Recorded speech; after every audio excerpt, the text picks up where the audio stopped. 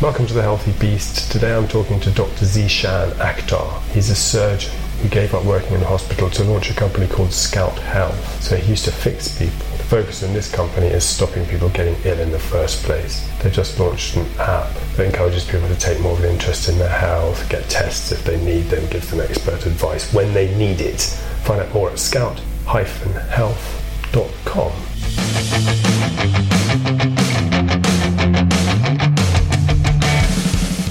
Okay, Dr. Zeeshan Akhtar, welcome. Thank you. Thank you for doing the podcast. I'll call you Z. That's fine, okay. Yeah, absolutely. Now, you're a doctor, but you're also the CEO and founder of Scout Health. So you're a doctor and you're a health entrepreneur now, is that? That's right, yes. Fair to say?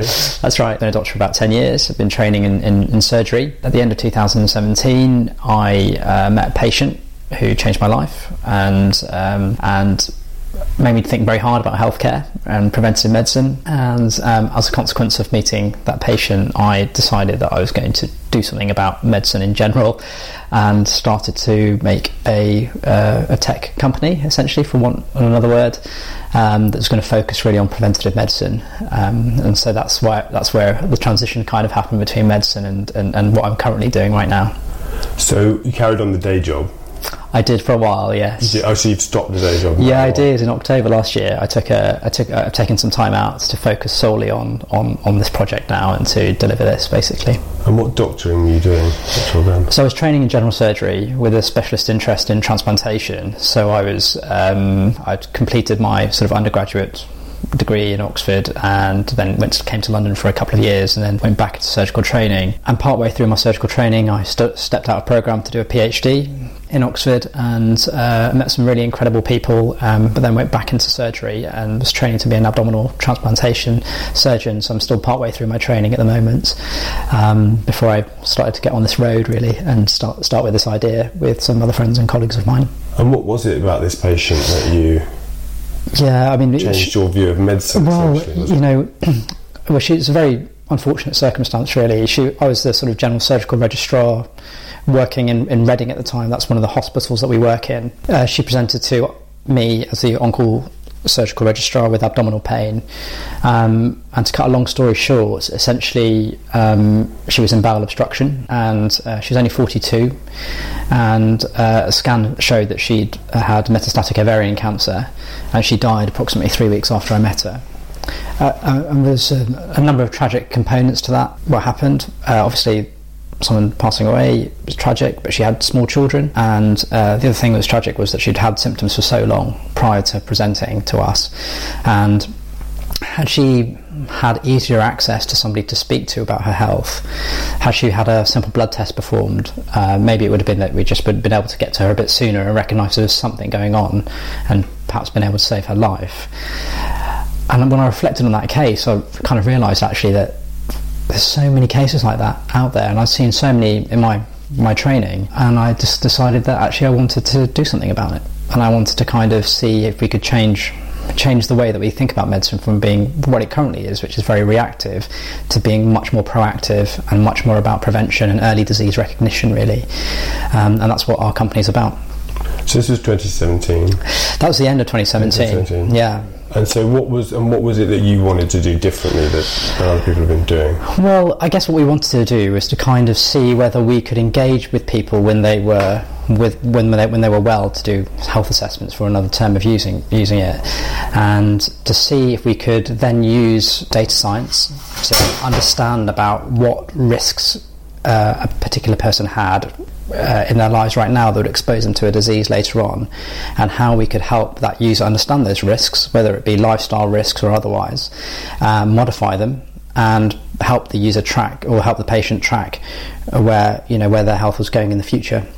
So people would sign up with you and they... Yes, yeah. So our story is quite an interesting one, because when we started, we just had an idea. We didn't have any funding at all. So we weren't entirely sure how... We had this idea, had a bunch of great friends who I brought on board, and we thought we could do something important.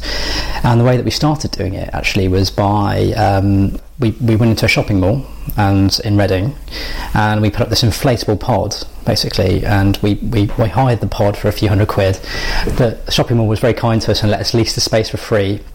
And we were basically doing free health checks for people. They were walking past and we were just doing health checks for them. So this is you and some doctor friends? Some doctor friends of mine, and actually that's how we started. And we were absolutely inundated with people who were interested to know about their health, who were interested to understand about disease prevention and early recognition of conditions. And that's how we really started. And we were raising money for Diabetes UK at the time. So we were that was our bootstrapping way of seeing, is this something that people would be interested in doing? And that's how we started. And was it Scout Health at this point when you set up this pod in Reading? No. So this is just to see what it was. Exactly. We actually started as a company called Pod Health initially, and we envisaged that actually we would be doing these types of checks in person, in pods basically, that would be kind of mobile, almost pop-up style environments. And actually we built that initial model out with a much more semi-permanent structure eventually in the same location actually, and this time we allowed for diagnostics as well, so we allowed people to come in, have blood testing done and other tests as well. We did that for some time and actually realised that there was still there was significant interest, but we wouldn't be able to scale what we wanted to do to try and affect as many, or try and improve the lives of as many people as possible. And that's when we decided to go into digital really, and make the switch from having physical structures where we're doing health assessments in person to doing them remotely using now an application. Okay, so it's an app that people use, and they kind of you have to take pinprick tests and stuff. Is that? Yeah, exactly. So the app that we've developed basically gives users access to several features really. One of which is that it gives them access to a health advisor, so someone like myself or a health professional who can answer health questions for them, and they have a message board they can kind of leave messages on and get responses to. So if they're worried about something, they can leave a message with us and we'll get back to them. They can order testing through the app as well. So and some of that is organised with their health professional giving them some advice as well. And so if anemia checks, general health checks, cholesterol checks can all be done through the app as well, and essentially kits are sent to people's homes and they can complete them in their own home, and then their results are uploaded into the app once they've been completed. And then thirdly, we also continue to give people access to bespoke advice, so through articles and other aspects that are available through the app as well. And is it that they can get things through this that they couldn't get elsewhere, or is it that they just don't get them elsewhere? Is that the problem? So this lady you saw, is it a question of people not having access to the right people, or not knowing who to ask? And I think so to some extent. I think it's several things. I think one of which is that oftentimes, especially when you're younger and you're rushing around, you've got children and other things, you tend to put your own health probably slightly lower down the priority list. You're worried about your job, your children, etc. And I think what we're trying to do is trying to give people access to a system whereby actually we're kind of helping monitor and track people's health. That's the first thing, and I don't think that really exists at the moment. Getting access to GPs for acute issues like, let's say for example you've got sore throat or painful toe, can be difficult, let alone speaking or having access to a health professional for preventative advice. That doesn't really exist as far easily really. So the access through the app, how would it exactly work? So you load up your app, and is there a person on the other end that you're communicating with? Is it live? So you enter some basic information when you enter into the app basically, and then you fill out a questionnaire that sits within that, and that helps us understand what your health looks like, and then we can communicate with you about any issues that we've identified, but if you have any concerns that you have, you can also raise them with us, and you do it through an inbuilt messaging system within the app, so you can message us and we'll message you back. It's currently not like a live chat, it's like an email message board type of arrangement, but that's currently what we have basically. So it's up and it's live now? It's in beta testing right now, so yeah, we are live, but only to a restricted number of users at the moment. So when did you start testing it? Probably about four weeks ago, thereabouts. And we were limiting the number of users who could have access because we wanted to test it out fully, and so we got up to the threshold of the maximum that we would allow into the system, and we've procured a waiting list of users now who are waiting to use the app. So.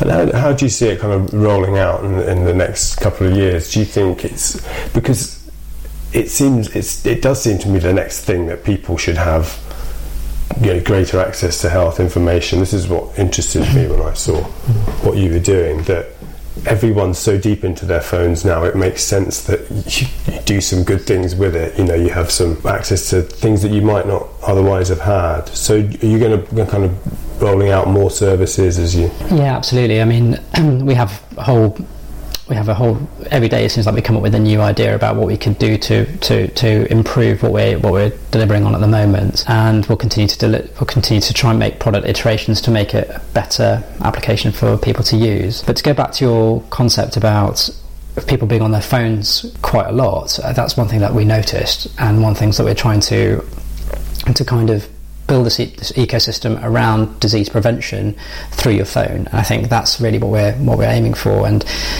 in some ways, we think about it as being the holy grail of medicine. If we can prevent disease or recognise risk for disease early on, then you can really prevent people from developing conditions in the future. We see that as being the future of medicine, really.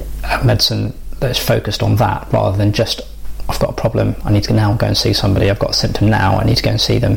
And it's about recognising things a bit sooner. Because this is the big problem, I guess you'll have found this with your training, that medicine's not really about prevention.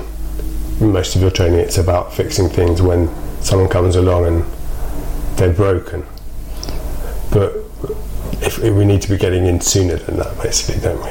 Yeah, absolutely. That's exactly it. I couldn't have described it more eloquently. Because during your training, this has come up a lot on the podcast. Every doctor I've had on's talked about their nutrition training or lack of it, because people say various things like it was a morning or it was a couple of hours, or they gave us a leaflet, something like that. But no one's been really taught anything about how to keep people healthy. It's just fixing things when they go wrong. So did you find that aspect frustrating when you were training? Or were you one of those unhealthy medical students that didn't care about it? Well, do you know what? I was so, if I'm completely honest, I was so entrenched in surgery that, and I was so, throughout my whole life, I've always been training towards being a surgeon. And so for me, it was about operating and anatomy and removing tumours and fixing people that way. It actually took me a bit of maturity to realise that actually we're looking at it entirely the wrong way around. And I think now, if I were to go back and look at my medical training, I would definitely say yes, I hadn't had enough training on preventative medicine. I would say probably GPs would have more than me to some extent on that. But even then, I think if you look at GPs and their training and the time they have with patients, I think they would probably agree that they have no time to really focus, or very little time to focus on preventative medicine. They're largely trying to fix acute issues that people are having. And I've said that I think there's a real need to kind of begin to shift that. And I think that you've got so much technology now as well that allows people to get information about nutrition, about lifestyle, the impact of lifestyle factors, like for example, Fitbit and their walking, and how that changes behaviours. That's really exciting. I think it's going to be a really exciting time now for preventative medicine. Yeah, I think definitely. Do you think it sounds like a dumb question, but it was something I was reading before about. I don't know if you've read Homo Deus. It's one of the Harari books, the guy who wrote *Sapiens* and these other things. He's talking about the future of medicine and will there be any doctors in the future? And I think we're so sort of stuck in this present of thinking it's this degree you spend years, costs a fortune to train people, but there are so many things that machines are becoming better at now that very quickly it's going to get to a point here. So we still need people to talk to about things, but so much of it's going to be done by machines. I mean, already when you're talking to your GP, you're talking to an enhanced version of a human being, aren't you? Because they're always plugged in as they're talking to you. So I think increasingly there will be times when do you always need the person in the room? I agree with you. I think sometimes you won't. But there's one thing that I think there's one thing I believe in, and that is health is a very human thing. You know, unlike lots of other things that exist out there, I think understanding someone's health, you know, the way that a human being can do that, I don't think that could be replicated by technology, no matter how good it is, really. And I think there's definitely a place for technology. You know, we're seeing incredible innovation happening in sensor technology and artificial intelligence, and I think all of those things will begin to enhance what we as medical professionals do.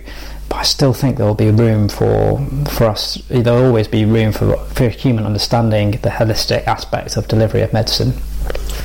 Yeah, the human understanding bit is that's the sort of last bit we'll cling to, I guess, isn't it? The human warmth aspect. Not that all doctors are very good at that. No, that side of it anyway. I mean, just to go back to one of your podcasts on pain, you know, actually a human can understand what it's like to be in pain. Even if you just experience a small amount of pain, you know, you sprained your wrist one time, you understand or you've had toothache, you know, you understand what pain is, you know. And for me as a clinician, to see a person in pain, it's going to have a very different feeling than saying, for example, telling a computer I'm in pain. You know, there's a very different degree. There's no empathy with a computer, right? So no, although I mean, one of the things with, I mean, this is part of the discussion, one of the things with human beings is you don't know what you're going to get, because you're getting a human being who, they may be at the end of a very stressful day, they may have had loads of people who have got problems that happen to be worse than yours, and by the time they see you in pain, they're kind of like, yeah, well, loads of people are in pain, you know, because there's only so much a human can give.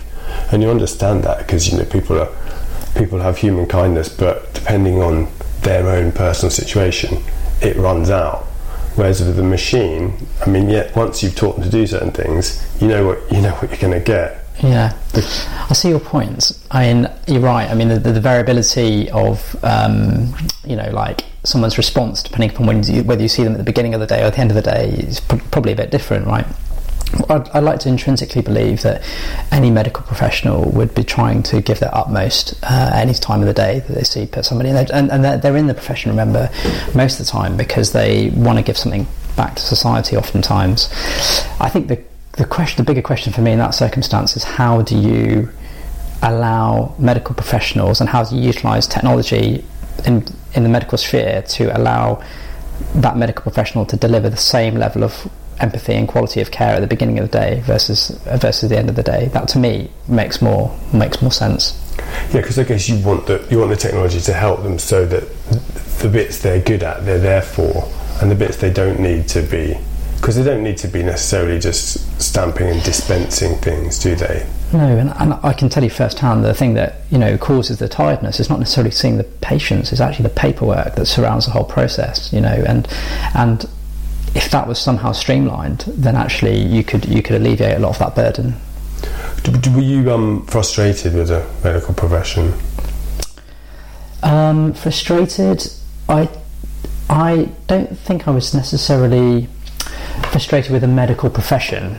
Was I frustrated with the systems that are in place around the NHS, in all honesty? Yes, to some extent. I think that's true. You know, and it's, you know, I don't blame the NHS for any component of that. It's just a very complex medical system that's just trying to do a lot with very little funding, and that's just a symptom of that scenario. But inevitably it leads to frustration, because I, as a clinician, if we're understaffed, you know, I still have to provide care to people, and when you feel like you can't do a good enough job, of course you get frustrated with the system, especially if it's not giving you the tools to do so. And so, yeah, I think the use of technology to help with that as well would be amazing. When I was asking about kind of AI, now I'm a person completely the opposite. When I'm in a shop, I don't want to go and use the BP machines. I think speaking to other human beings is important, but hearing about all these developments, I guess you've had to get quite deeply involved with all of that, so stretching the limits of what you can do through a phone. Now, as a doctor, do you find the training obviously helps with the medicine side of it, but all that kind of AI business side of it, have you had to get other people to do that, or have you got involved with it? Well, I'm very, very fortunate because from our sort of from our standpoint, we're basically a combination of doctors and data scientists who've come together to build this app. So we're very fortunate. We've got deep expertise of AI within our team. I'm not an AI expert at all, but I have a PhD where I did some data work, so I have an understanding of data science from a very high level perspective. What was your PhD in? Sorry. It was I did a number of things, but largely I was looking at how you could look at signatures from proteins and metabolites in cells to understand which pathways were being affected as a consequence of hypoxia. So we were looking at cells that had been deprived of oxygen and seeing, okay, which pathways are being activated and inactivated, and so part of that involved some data science going into that process, if that makes sense. I was just waiting for the bit I'd understand and I didn't quite get them. So actually the specific area I was looking at was in kidney transplantation, okay. So you can understand that. And so when organs are taken out from a body, they're exposed to lack of oxygenation as they're being transported from the donor to the recipient, and I was specifically looking at that process and how cells become damaged, and part of that involved understanding how proteins and metabolites change in the cells of that organ during that process, and that's all that really was. And I was using sort of some techniques with which involved integrating those data sets, which is a complex process. Okay, so the point you're making is that you got involved with this. Yeah, I kind of had a broad understanding. Yeah, exactly. And then since then, I've been very interested in the process and been very lucky to work with some unbelievably amazing data scientists, Rafiq Salama being one of them, and you know, it's so we have, I would say within our team we have a good understanding of the implementation of these types of processes, and we're very and the reason why we think preventative medicine we can see sort of a new chapter in medicine is because of these technologies that are coming through that would allow us to amplify and do much more than we could ever do before. So the system as you're launching it's a private thing that individuals pay for, or? Well, it's actually largely free to use. So people, if it's relevant to them, they can pay for testing through the app. But actually, our advice service is free. So there's no charge for that. So anyone can use the app. Anyone can use the app. It's just if you wanted to. Yeah. If you needed testing, and we don't make any profit on the testing, so we're trying to democratise access for people to that. Our advice is not, we're not going to sell somebody a cholesterol kit because we profit out of that. That's not the type of company that we're trying to build. So now that you're not being a surgeon anymore, would you miss that? Are you going to? So you'd be in the entrepreneurial side. You're happy to be a kind of businessman, or would you miss seeing patients? And it's really interesting. I never really think of myself as a businessman.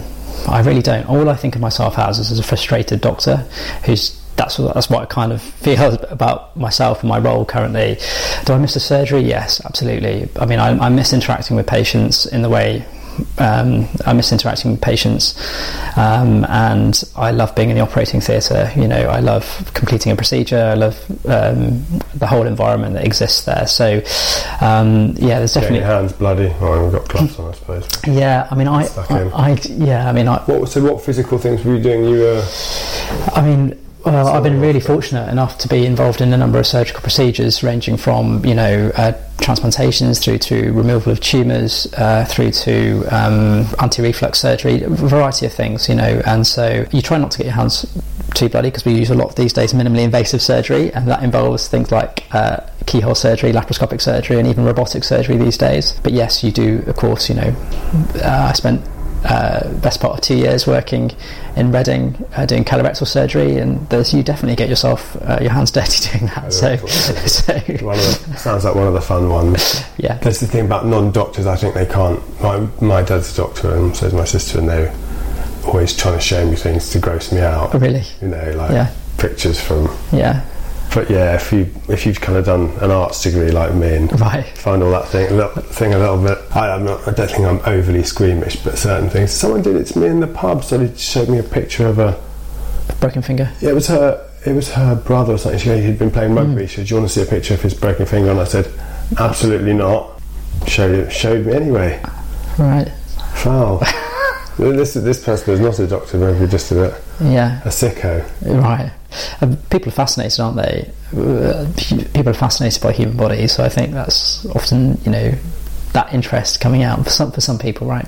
Yeah, I guess if you're one of those persons not groomed out by those things. Yeah. Not me though. Were you a healthy person personally? I would like to consider myself healthy. However, part of the reason why this venture actually was also started was because I'd at the time, my family history is riddled with diabetes. Not riddled. My dad's got extremely bad diabetic retinopathy, which means that he basically can't see anymore very well through his eyes, and he's got a number of end complications of diabetes, and so like issues with other parts of his body, his kidneys, etc. And I watched him grow old a little bit, and actually seen his health deteriorate, and I went for a diabetes check last year and was found to be not diabetic but in the pre-diabetic range. So that means that my one of the markers of diabetes was looking like I was going to become diabetic soon unless I did something about it.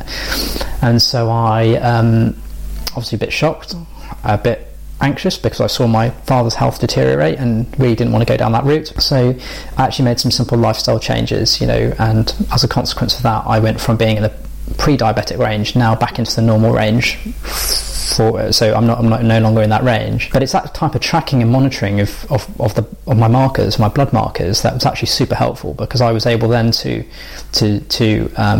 kind of to do something about it, if that makes sense. How long ago was this? Oh, it was beginning of 2018, actually, thereabouts. And what age do you know?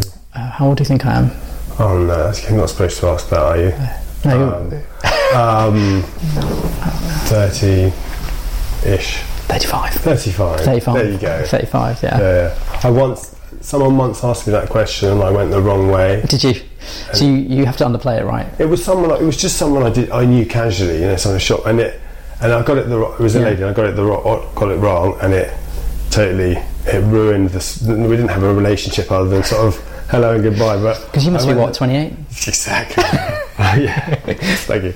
I'm 45 actually. Really? You don't look a day over 32. Oh, good, I'll take that. That's nice. Yeah. It's one you have to be careful with. Mm-hmm. So you're 30, so 35. 35. And so you. Was it because you were doing something wrong with your health that you had this what do you call it, pre-diabetic? Pre-diabetes. I lived a pretty healthy lifestyle, I would say, in terms of I exercise loads. I'd go for long runs. I'm a really keen runner, so I'd go for long runs, etc. And I don't have a high BMI at all, but I have really bad genetic makeup, and I've got family history riddled with diabetes, really. And so, I had to look at myself and say, okay, well, what could I do to myself to kind of try and even improve my glucose control, and to try and get my this marker of diabetes called the HbA1c back down into the normal range. And I just made two changes, one of which is I stopped taking too much carbohydrates, particularly simple carbohydrates, and secondly I moved my evening meal forward, so that I wasn't having my evening meal at 8 o'clock, 8:30, 9 o'clock, and was having it quite early, 6:30, there or thereabouts. And those two simple things just have helped me significantly. And it's those types of sort of minor lifestyle changes that people can implement quite early on, and it doesn't necessarily mean that someone like me, I'm not going to develop diabetes later, but it does mean that I'm probably going to delay the onset of it, which is massive, because any small increment that you can make early on in your life when you're young has massively beneficial consequences for when you're 20 years, 30 years down the line. I think that's right, because in one way you can say, we should all do what we can, but it's also useful to know what things you might be increased risk of, and diabetes is is one of those. It's rife. You know, we do a lot of work within. At the moment, we're doing a lot of work within corporations, and I would say 1 in 9, 1 in 10 people who pick up diabetes, and then, or at least pre-diabetes. That's not unusual for us to do that. And this is another of those illnesses that didn't really exist before. Is that right? It's become more prevalent. I mean, the diagnosis rate is going up. But it was nothing like in these numbers, was it? I mean, a century ago, was it? The pickup rate's going up because we're becoming more, we're identifying it more, if that makes sense. But also because our diets have shifted and our lifestyles have shifted as well. And as a consequence of those two things, we're seeing a higher incidence, i.e. the number of people with diabetes is going up. It's one of the major epidemiological public health issues that we face in this country, not just in this country, in the Western world. And increasingly also now in the Eastern world as well, actually. Diabetes is becoming a major problem. Do you still eat sugar? Or you just... I've never really been a big sugar person, in all honesty. No, and it's not just about sweets and that sort of stuff. It's about sort of carbohydrates and about things like bread and things like that, pastas. You know, they can have an influence on your glucose load that you get. I was pushing a nutritionist. It's actually my first guest, Alice McIntosh. She's a great nutritionist, and that she. I wanted to talk about other carbohydrates, and her thing was not wanting to alienate people and not wanting to say you mustn't eat this, mustn't eat that. But what I wanted to know was, are things like pasta, are they any better for you than sugar? And I've asked a few people this, and the short answer is not really. That if you're eating a bowl of white pasta, it may as well be a bowl of sugar. Almost, you know, if you eat the same quantity, yes, it might break down slightly more slowly, but really it's pretty much the same thing nutritionally, and that there's nothing good for you, and it would only be good for you if you were starving and really, you know, needed that sugar in your body to. I mean, say that actually, from my and this is just my perspective on this. You know, most people who have a balanced diet can cope with that. I think it's just patients or people who are in the pre-diabetic or diabetic range should just be careful about the type of carbohydrate they're consuming. Especially people probably also who have a high BMI as well, so people who are a bit overweight. If you fall within that category, actually one of the easy things you can do is start to eat less refined carbohydrates like white pasta. Clearly things like sweets and sugars, like really simple sugars, you should try and avoid as much as you can, but that can have a massive impact. You know, taking those things out and adjusting them can have a massive impact, but it doesn't mean you have to go cold turkey on them as well. You can adjust your portion sizes so that you have smaller amounts of those types of refined pastas, but supplement it with other things on your plate so that you're still getting some but not necessarily getting too much, if that makes sense. So, could you talk about health apps? Obviously what there are tons of is things that, you know, count how many steps you do and things like that. Do you get involved with any of that kind of aspect of it, or are you more just blood tests and so forth? We're largely medical, so at the moment we are predominantly based on the user's information they give to us about their health, plus blood testing if it's necessary. But we are going to look at including things like step counts in future assessments, etc., and linking our app with people's fitness trackers, etc. That's one of the things we'd like to implement in the next year or so, and I think it's hugely valuable because it's step counts, as an example, are a barometer of someone's activity levels, and that's helpful to understand what someone's activity levels will basically look like. And from a sort of advisory perspective, when we're giving advice to people, it's they're often searching for how they can incorporate exercise more into their daily routine, and if you have an understanding of what their daily routine is, you can then give them better advice, if that makes sense. So I personally think those types of sensors and technology is really great. Do you use one? I used one for a while. I remember there was a girl I shared an office with, and we did that competitive thing of, like, you know, I've done more than you today, and I don't do it anymore. But I found it useful in that it made me really think about how much I was moving, and I certainly would never have one of those days again where you do nothing. You know, I remember once when I was doing it, it was a Sunday and we went out on a Saturday night, and I remember looking at it and just, at the end of the day, you've barely moved.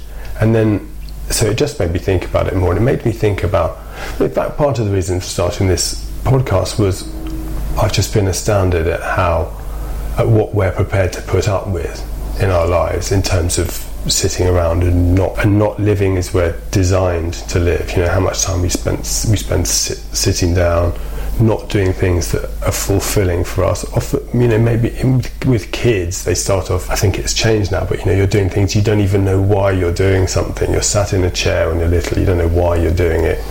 And then a lot of people carry that on doing that through their whole lives. You know, sat in an office or a shop somewhere just because they have to be, not enjoying it, and sat slumped in a chair. So just a thought that you remind yourself we're supposed to be on the go, we're supposed to be up and about, we're supposed to be doing things. If we're lucky enough to have legs that work, you know, we should be using them. So no, I don't use one anymore, but it was a useful thing to use for a while. Did you go down that road? I do. Yes, I'm quite competitive with my family, which has been great actually, because I'll compete with my parents. Really? And actually that's great because you know it's really, for me, it's a great way to interact with my family, to kind of make sure that my mum and dad are staying mobile, they're kind of moving around, and I'm like, how many steps have you done today? Oh, you haven't done enough, you know, and you kind of have that kind of jovial thing, and that's just a way of me staying in touch with them to keep their health good as well. So that's nice, yeah. That's the main way I use it. I'm also I also do a lot of running, and so I have an activity tracker that's on that kind of keeps track of that, and so I do it instinctively, and it's not something so it's something I just do. Yeah, I think it's definitely a great thing. I mean, yeah, people do get obsessed, but if you think back a few years ago, the idea that so many people will be monitoring how much they walk, I think it's amazing. Yeah, absolutely. And actually, I think to some extent that's what we're trying to instill in people with regards to their preventive medicine, is that, you know, that kind of wave that's gone with the sort of activity trackers about monitoring how many steps you do. Well, this is like monitoring your health to avoid disease in the future, in similar type of concept, you know, engaging in sort of relatively regular questionnaires, occasional blood tests to kind of see how things are progressing and whether they're heading in the right direction or the wrong direction, and getting some real advice from people about it, and that type of monitoring basically. For what you're doing, this monitoring, is the DNA testing helpful or not? We haven't done DNA testing, and part of the reason for that is because there are certain things that you probably are more predisposed to because of your DNA, but largely speaking, you can draw a lot of that out from people's family history. You know, what already exists within your family history, and also in the West, living in the UK, you will also have, you know, the chance of you developing diabetes is a bit higher than in other parts of the world. So you know there are certain epidemiological factors that are also quite important in drawing out risk. But then we don't know whether that's genetics or because of how we live, right? Yeah, but largely speaking, even if you were to do some genetic testing, it wouldn't necessarily change things, how frequently you monitor them that drastically, if that makes sense. Right.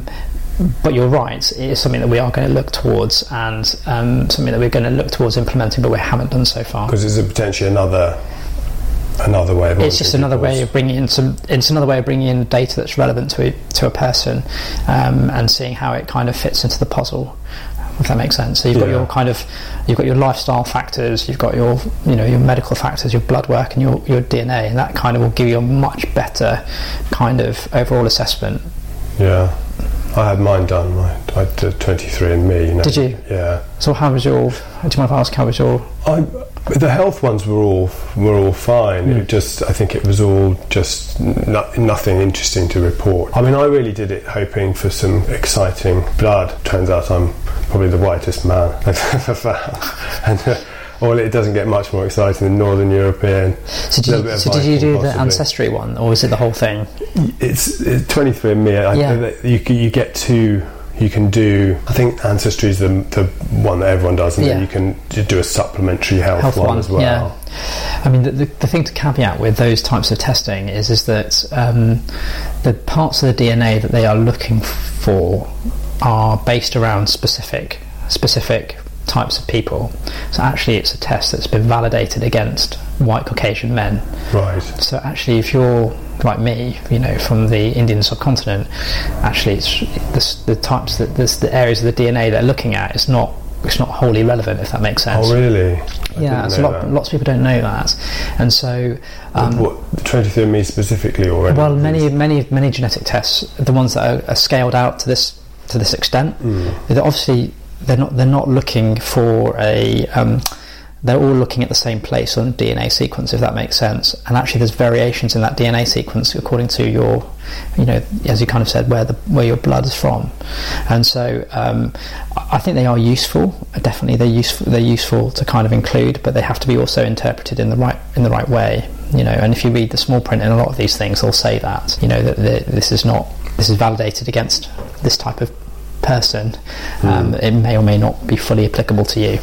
Yeah, I mean, I didn't get a great deal from it. It struck me that they were wanting to do it as a first conversation, because I keep getting emails from them saying, right. Do you want to? I don't know. So I think they get your DNA, and then some people are very cynical about this. Totally. This database they're building up, and too late now. So I'm on there already. But I mean, I think you're right to be a bit cynical about lots of the technological. We just have to understand the limitations of it, and oftentimes you're not told that when you do something, and so you just need to understand that, is this really going to be applicable to me? And sometimes it is, and sometimes it won't be. And so you just have to be mindful of the fact that those types of things could churn out things that are right, but may not turn out everything that's right. No. How many of these have you done now? These podcasts? 15 in now. Really? Okay. Yeah. So yeah. So new to me. Well, I think for me, I just became kind of passionate about my own health, partly because of messing it up in a few different ways, and having children, and just realising that, hang on, it's just, I don't know why I realised this so late, but you want to grow up and see their children if you're... Yeah, well, you realise your own mortality, don't you, when you have children? And you realise, especially when, I hope you haven't experienced this, but I have, when health starts to creak a bit, you kind of realise the value of it.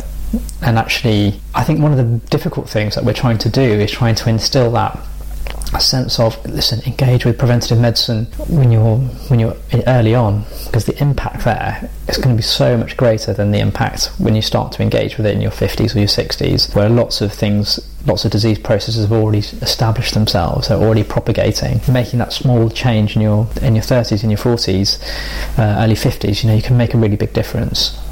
I think I used to look at it as like, well, you can't do everything perfectly for your health, so don't worry. And there's certain things, there's nothing you can do about anyway, so best not to worry about it. But that kind of kick the can down the road attitude you can do with everything in your life. You can say, oh well, what's the point? And don't worry about it. And then you suddenly think, hang on, well, I've got to do everything I can, because if you're knowingly doing things that everyone knows are bad for your health, or at very least aren't going to do you any good, you've got to wonder. Well, yeah, I mean, precisely. I mean, I think you've got, once you've had a health event, and so talking about something like a stroke or a heart attack or whatever, then you're pretty far down the line of having a health event, right? And anything you can do to delay or prevent that, that's where we've got to be. I was listening to somebody yesterday, and they said, that preventative medicine is the holy grail of medicine, actually, and I totally agree with that. It's the sort of thing that you may think, okay, well, there's not much I can do about that, I'm just going to develop it anyway, I've got bad genes or whatever. But the truth is, you can make some incremental steps in some small areas when you're younger, and actually that will have major impact for later on in life. It does seem just to be a much more normal thing of to be engaged with their health. I don't know, maybe it's just because I've got to that point where I'm associating with more healthy people, but it does seem to be much more. Well, you're part of that generation, I think. you know, like who engage much more in their health, you know? I don't know. When I was a kid, it was a sort of thing you didn't wanted to be seen to be trying too hard, and you know, it seems sort of a boring thing to worry about healthy eating and stuff. Yeah, it's almost like a macho thing to not worry about it too much. Yeah, you'll be all right. But now it's kind of, I definitely feel as though certainly amongst people who are in their 20s are very health conscious, very conscious about tracking and monitoring, and I think it is creeping up, you know. Yeah, it's good to see though dudes talking about, you know, healthy eating, getting enough sleep and stuff like that, you know. Yeah, stress, anxiety, mental health issues, of course, you know. Yeah, I mean, it all kind of plays in together, and to some extent that's why when we started doing this thing, we kind of asked ourselves, okay, are we going to focus on few disease processes, or are we going to focus on lots of different disease processes and how they interact? And we decided to do the latter, partly because we thought things like mental health and physical health, like diabetes, etc., all kind of interact with each other, and we felt like the only way that we could have a meaningful impact on preventing disease is by understanding that combination of how physical health interacts with mental health. We need a new word for it that's not, because there's that word, but that's come to mean something else. Holistic, which has become misused now, I think. But yeah, medicine as an overall thing, rather than, you know, fixing this bit. Precisely, yeah. And people sometimes apply the word wellness, and that could be anything from the spectrum of you know, meditation through to, you know, looking at how you increase someone's lifestyle so that they do more steps to try and prevent diabetes, for example. And I think this is this area of medicine right now that sort of not medicine, but kind of that transcends from fitness through to medicine, that actually is it's where we should be focusing to some extent as a society, to see how we can best utilise that area. Yeah, because it seems to me, again from the outside, as one of the difficulties of the medical profession is separating things into different bits. Another guest I had on was Professor Edward Bullmore. He's written a book called The Inflamed Mind. I don't know if you've heard about it, but it's talking about specifically inflammation and depression. But his hypothesis is that bodily inflammation could be behind so many different illnesses that affect so many different parts of the body, but most of those parts of the body are divided into different branches of medicine dealing with them. Whereas really, he was saying this thing of, if you can reduce inflammation and diet is huge in that, you know, diet and stress and so forth. If you can decrease inflammation, the overall effect on the body is huge. And depression being just one of the main things that he's theorising is in a lot of cases caused by inflammation. So, you know, a person can spend hours talking about their problems and there could be nothing to talk about. And it could be just a purely physical cause. Yeah, I mean, I think the medical profession in general is notorious for siloing different things into like into organ systems. Or like, you know, I'm a general surgical trainee, so I'm interested predominantly in abdominal stuff. But if it's outside the abdomen, you know, I don't really know, and then I've got to get somebody else involved. And I think we need to take a more 360 overview approach to healthcare, generally speaking. And, you know, one of the things that we've tried to accommodate in our app to allow for that is to give people access to specific healthcare, a specific team of individuals. And so when you log into the app, essentially you're allocated to a team of people, which is, you know, it's usually one or two GPs plus minus some other professionals. Basically, it might be somebody with interest in diabetes, it might be somebody interested in sexual health, it might be someone interested in psychological health, etc. To try and give that kind of holistic 360 approach whilst also maintaining some degree of like interest and specialism, so you know who your team is, and you know if you get a message from one of them, you know that's somebody who's got an interest or expertise in sports medicine, let's just say, for example. And so that's what we've tried to do. But actually, you know, generally speaking, within medicine, it's actually it's just generally not there, really. It's almost as if, you know, you've got your speciality, and if you comment beyond your sphere, the other doctors are like, hey, what do you know about that? Yeah. And sometimes with right with right cause. Actually, I mean, I've been in medicine for 10 years, and I haven't probably managed somebody with a heart attack and a myocardial infarction for 6-7 years, something like that. So if I was to do it now, it would be inappropriate. But I don't think you should ever lose some generality of what you can bring to the table as a doctor. You shouldn't lose that. You shouldn't get too subspecialised without having some level of understanding about different elements. I think we could do a much better job when it comes to kind of sort of thinking about the impact of mental health in any aspect of medicine. I think that we could do a better job in that. Yeah, for sure. Well, it sounds amazing what you're doing. So, Dr. Zeeshan Akhtar, CEO and founder of Scout Health. So if people want to find out about more, it's scout-health.com. That's correct, yeah. And the app they can already get yes, on both types of phone. It's only on iOS at the moment, but it's if you try to download it now, you may not be able to get access. But we should be releasing a full version in the next few weeks, next month or so. Well, it sounds very exciting, and preventative medicine got to be the way forward. And so, best of luck with everything. Right. Thanks for doing the podcast. Thanks for your time. Thank you.